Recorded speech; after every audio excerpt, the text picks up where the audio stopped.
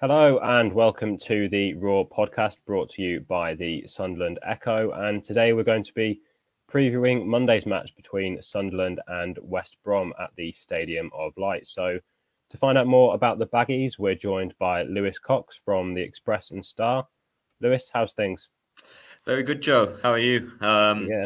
Very much looking forward to the trip up, actually, because it's been a long old 4 weeks without a match for us. I know you were treated to one, weren't you? So, yeah, it's been a long time coming and a lot of column inches to fill with precious little going on. So, can't wait, to be honest. Yeah, it's definitely good to have it back. We obviously got the game last weekend. Sunderland played Millwall at home, won that match 3-0. But for West Brom, it's been 4 weeks without a game, won't it? So returning to action this weekend at the Stadium of Light. It is on Monday as well, after being chose to be shown on Sky Sports. So, as we said, West Brom 4 weeks without a game. They did have a friendly match though against Spanish side Elche. Tony Mowbray was saying this morning in his press conference. So, how did that go, and how have they kind of been managing the break? Yeah, I mean, obviously they had a week away in Eastern Spain and managed to get a friendly out there. Result is not particularly important in those kind of warm-up games abroad, is it? Sorry. And they lost 1-0 to the La Liga team. No disgrace, obviously top flight over there. So, but most importantly, they got minutes in the legs. Yeah, I think every squad player other than perhaps one got 45 minutes in the legs, which is particularly useful when it's been a month without a game, obviously. And I expect to see a good Albion side up there. I've got to say. We'll get onto it, but they were absolutely flying before the break, Joe. 3 wins on the spin and all with clean sheets as well under the new head coach, Carlos Corberán. So it was a massive run for them just before the pause. And to be honest, you could argue they could have done without the break for the World Cup just because they were, finally hit form, found some momentum that they hadn't had for so long. So maybe the break came at a difficult time. On the flip side, Corberán had only been in for about a month. And not having a preseason himself, I'm sure this break and particularly the time out in Spain, we haven't spoke to him yet. We've got the chance tomorrow at the press conference, but I know he's relishing that opportunity to just work his players, get ideas into them better, practice tactical ideas and understandings on them, more in depth, things like that. So yeah, I expect to see Albion in good spirits, but I think like when you start a season or you've had a long break from a game, you can never quite know, can you, how a team's going to start up again. It necessarily doesn't matter that they were in really good form before the break. It obviously depends perhaps what they were doing in the break, but then what frame of mind, what type of, how the players are feeling physically going into a first match in a long old time. So yeah, an interesting one. But as I say, Albion sort of finally found their groove really before the break because as you'll have seen, it had been a horrific start to the season. Obviously, mostly under Steve Bruce, someone well known up there, of course. And yeah, it hadn't gone well, and he was relieved of his duties. And but yeah, we definitely seen the upturn in fortunes, in form before the break, and Corberán was certainly having his impact. Yeah, you mentioned Steve Bruce there, and obviously it has been a tough start to the season. West Brom still sitting 21st ahead of this game, but from the outside looking in, it always looked like West Brom had a good kind of group of players there, but Bruce just didn't seem like the right fit. Is that kind of the feeling that it was there? Yeah, so he hadn't been at the club long at all. February, March time, back end of last season, and it didn't start particularly well. Levelled a bit towards the end and got a couple of results, but Albion were nowhere. They were mid-table. They finished 10th in the Championship, which is below par, below expectations, really. And obviously Bruce goes into his first summer this year, looking to really change the way the team was playing, have a real change of the squad, style, everything like that. Like last season, they were defensively solid, but not scoring at all. There were tons of 0-0s, and it was getting them nowhere. So I wanted to flip it really and get on the front foot, get attacking, bring a bit more enthusiasm and sort of vibrancy to the way the team attacked, things like that, and got some good players in, as you say. I mean, the obvious ones are your Jed Wallaces, and you look at John Swift as well from Reading. They got Okay Yukuşlu back to the club, a Turkish international midfielder they'd formerly had on loan in the Premier League. But the start couldn't have been much worse, unfortunately. Results went against them. They got one win, I think maybe 4 or 5 league games in, and then it was totally barren. too many draws. They were drawing a lot of games early on, making terrible defensive mistakes. Kind of easily scored against. Really easily scored against. Had some okay points on the road. Don't get me wrong, but it was going on and on. It went on and on a while, and I see a lot of noise from frustrated supporters with Albion. Probably by that point, midway down the bottom half, really closer to the bottom three, really, than where they should be, where they want to be, fighting to be in the playoffs at least. And it felt like it was coming. And I suppose the thing that perhaps kept Steve Bruce in his post for a little while is because he was still new to the job, really. He hadn't been there a very long time at all. It was a new group, a new style, trying to find a new way. But it just didn't look like it was producing. They were unfortunate in spells, but kept shooting themselves in the foot time and time again. Players were clearly losing confidence and struggling to put in winning performances. You can see the mentality and, let's say, confidence was drained. They sort of looked on the floor, really.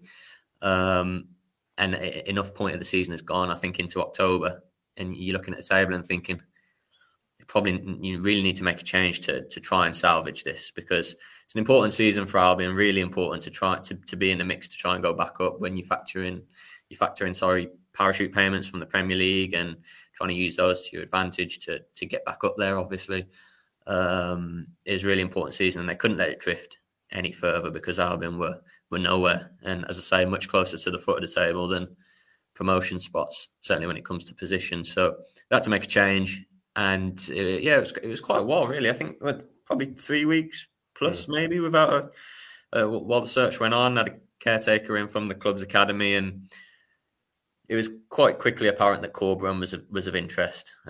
Former Huddersfield head coach, of course, who worked wonders at Huddersfield, didn't he? Really getting into that playoff final, and then obviously left for a great job in Greece, or a massive club in Olympiakos in the summer, and that didn't last very long for him at all. Dozen games or so, and he was relieved of his duties there. And thankfully, I suppose from Albion and Corberan's point of view, the timing was perfect, and they were able to make that work. And yeah, he's been very impressive so far. The impression he's given, the way he handles himself, the way he goes about his work, and the way he communicates, it's been pretty impressive to watch, and certainly delivered results. Because, I say, 3 wins on the bounce.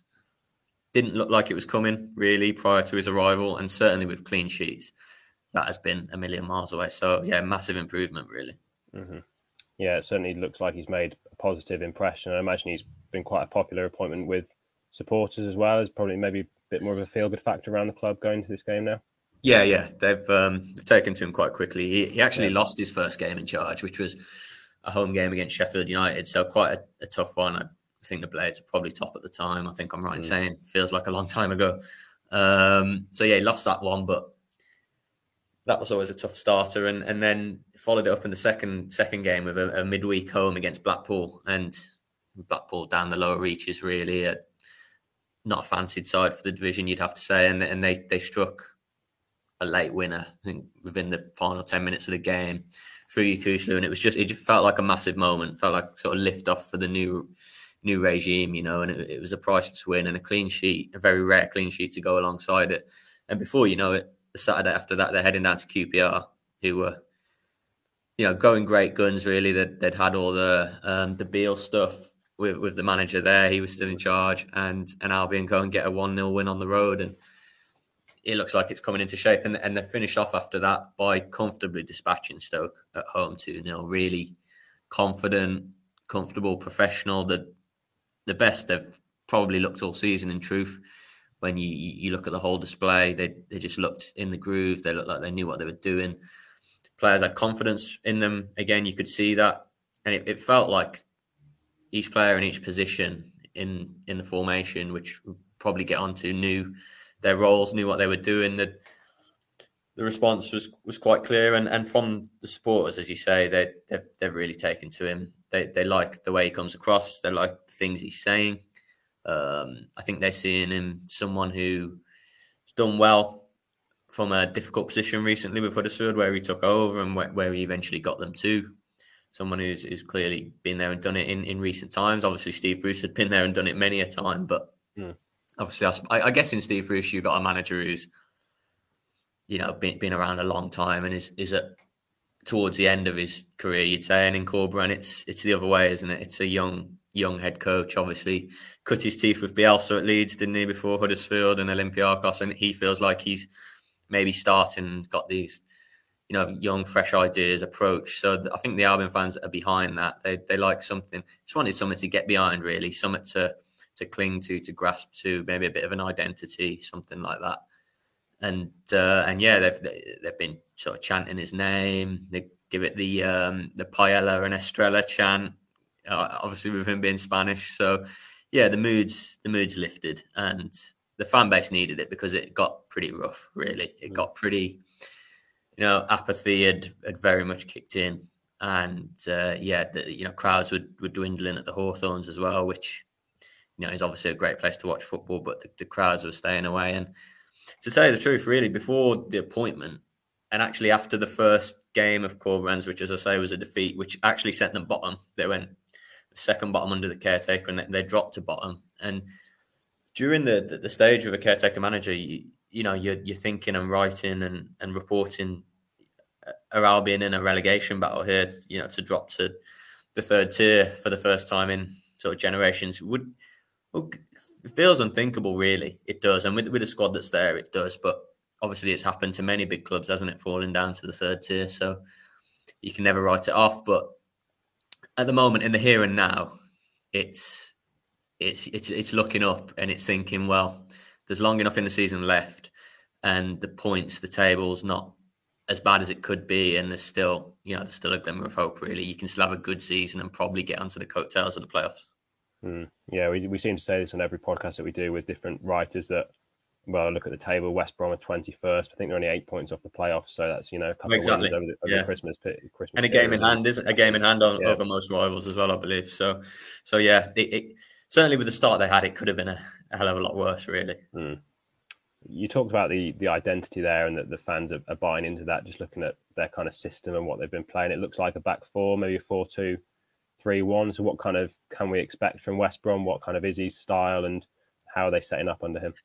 Well, we were wondering what to expect when it went into the first game, because one of the things we'd read about his Huddersfield time was not an absolute flurry of formations. He likes to flip between, there's not necessarily a set formation system. So that was interesting. And the first game, the defeat to Sheffield Wednesday, started and finished differently. Now, they started the game quite poorly and finished it well in a 4-2-3-1, and brought different personnel on to fit into that 4-2-3-1. And you're thinking, well, they've done okay there at the end of the game. They've pushed Sheffield United a little bit. And lo and behold, followed that up and stuck with a 4-2-3-1. And it's worked well, really. And I mean, ironically, we talked about players earlier, Jed Wallace, John Swift. Players like that were brought in to fit such a system, really. I mean, Wallace is obviously an out-and-out winger out on the right. Swift is a number 10, playing in the hole. And they've used Grady Diangana pretty much all season on the left of that. And it's been behind a front man, and they've struggled in that front man position, in all honesty. It's been a bit of a mixture. It was Carlin Grant, who not too long ago was a big money signing for the club, of course, playing that role. He was actually with Corberán at Huddersfield very, very briefly, but hadn't quite been working for Grant. They snapped up a lad from the fourth tier from League Two, Brandon Thomas Asante from Salford. Been a bit of a hit, really popular, scored a few goals, works hard. He's had it. And the big one, really, I suppose, over this break and where they've been unfortunate this season, Daryl Dike, the USA striker, has finally got over another awful muscle injury, which sidelined him pretty much from start of August to the World Cup break. So he comes into contention, and that's a big factor. That's a big centre forward for them, both in stature and profile, really. I mean, he should have a big impact. So that'll be interesting. As I say, it's been that 4-2-3-1. Considered style, I would say. The two central midfielders are busy, hard-working. You don't get not overly stylish, nothing too fancy. It's quite functional, I would say.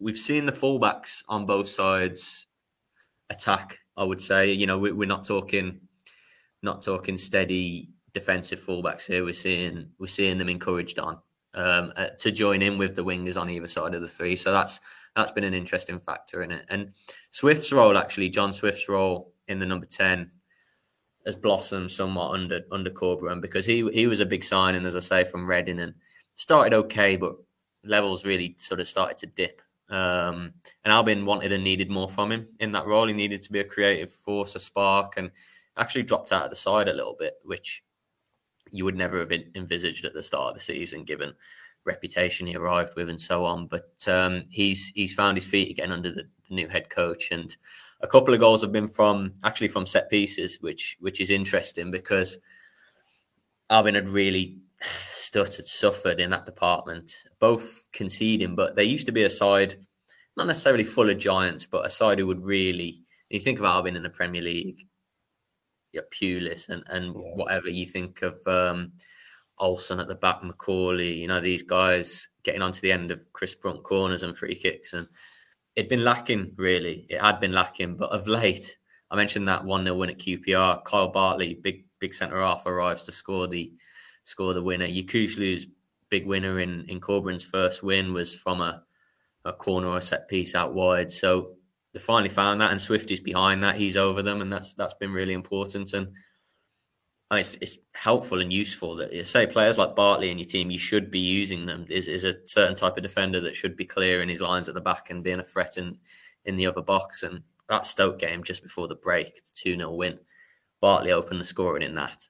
And funnily enough, the second goal was a Brandon Thomas Asante absolute wonder goal, bicycle kick he scored.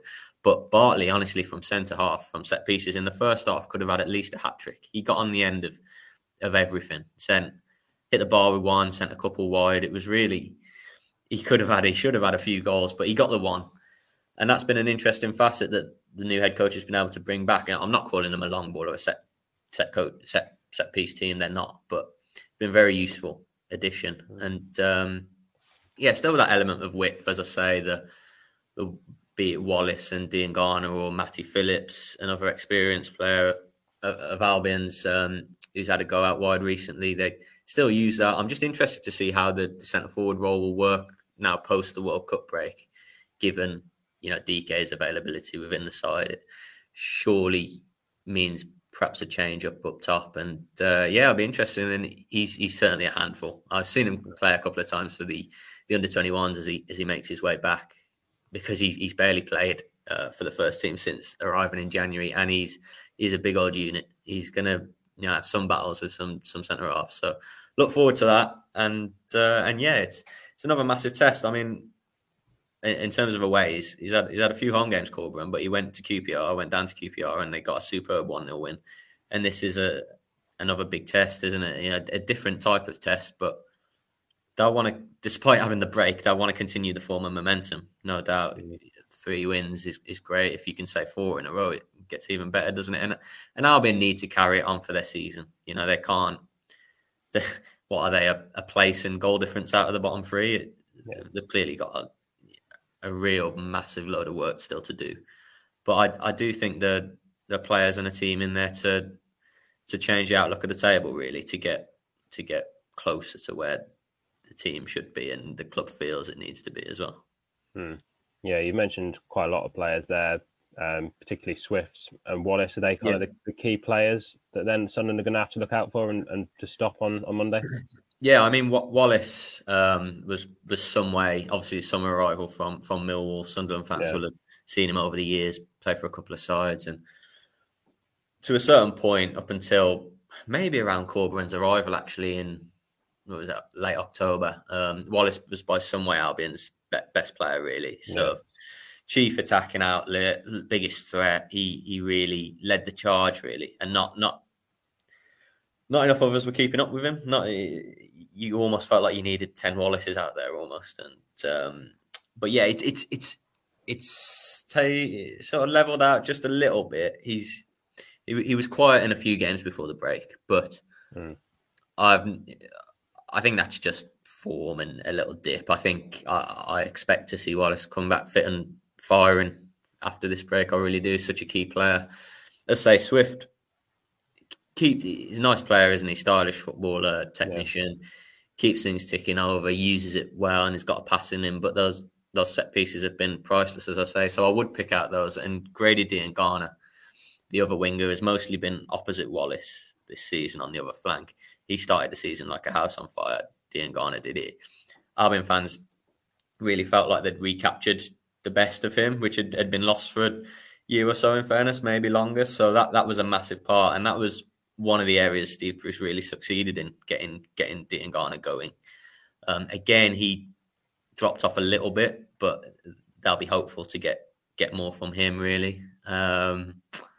Boosted in another department as well. I mean, I mentioned DK's return. They've got Shemi Ajayi, the centre-half, back from a long-term injury as well. And prior to his injury, end of August, start of September, he was Albion's top defender, really. So it's going to be interesting to see how Ajayi comes back into the side, whether he does come back into the side or has to buy his time. He was certainly a big player for them, massive player for them before his knock. And so the defence struggled without him, albeit eventually found its feet. So, yeah, I mean, the big picture is Albion coming out of this break off the back of great form at the end of the break, and with what you would say is two of their key players from the squad back to full fitness after long-term injuries. So there's a bit of optimism on that front, to hopefully continue where they left off, but with a bit more of a bolstered squad with some star names back. So that's the hope anyway from down this end. We'll see how it goes. I'm looking forward to it. There's lots of little links, and obviously Mowbray up there as well is really nice for Albion fans. And yeah, looking forward to it, Joe. Well, that's the last thing I was going to ask about Tony Mowbray. Obviously, someone that was at the club 2006 to 2009. I think he was one promotion from the Championship. I think he's been back there with other clubs to West Brom, he was saying this morning. But how is he kind of viewed there at the Hawthorns, and what sort of reception would he get from the away fans, do you think? Yeah, immensely popular, hugely popular. He'll get a brilliant reception. He will. We, funnily enough, actually, I'm trying to remember exactly when it was. A couple of months ago, I think it might have been the first international break of the season, which is possibly September, was it? There was a charity game at Albion at the Hawthorns, and he'd just taken over at Sunderland, I think. He'd just taken over, but he'd already committed to being a manager in this charity game. Okay. It was a testimonial for Chris, a bit of an unofficial testimonial for Chris Brunt and James Morrison. He's going to a dinner on Friday, I think it was, for Morrison and Brunt. In the press conference this morning. This, as in Friday, as in tomorrow? Sorry. Yeah, as in tomorrow, yeah. Oh, cool. Oh, yeah. Well, yeah, he'd already committed to being a manager to that before taking a Sunderland job. And obviously that was announced, and he was busy there, as you can imagine, taking on a new job, but he still felt, the need to honour that commitment in the international break and come and be the manager on the charity game. And we had a bit of time with him afterwards where we asked him a few Albion questions and stuff like that. And I didn't cover the club at the time when he was around and had his success, but I know he's still revered, really, and he's got a huge passion for West Brom. I mean, it was such a big gig for him, wasn't it, coming down and getting his philosophy over the way he plays football, that fans still remember the football he brought, and obviously the success that came with that. Some players of great quality.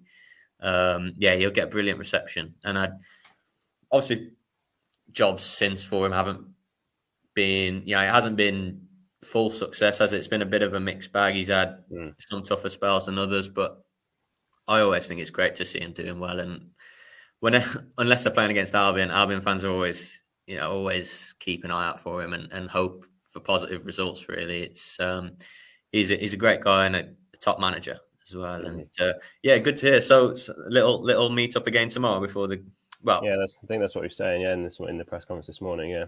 Oh, cool. Yeah, it doesn't surprise me at all. I say hugely popular and still a bit of a still a connection to the club in terms of doing a charity game like that, and the fans will give him a great reception. Yeah, so that'll be nice too. Yeah, just another little aspect to the game. Well, Lewis, we usually finish by just asking our guests for quick score prediction. How do you think the game's going to go on Monday night?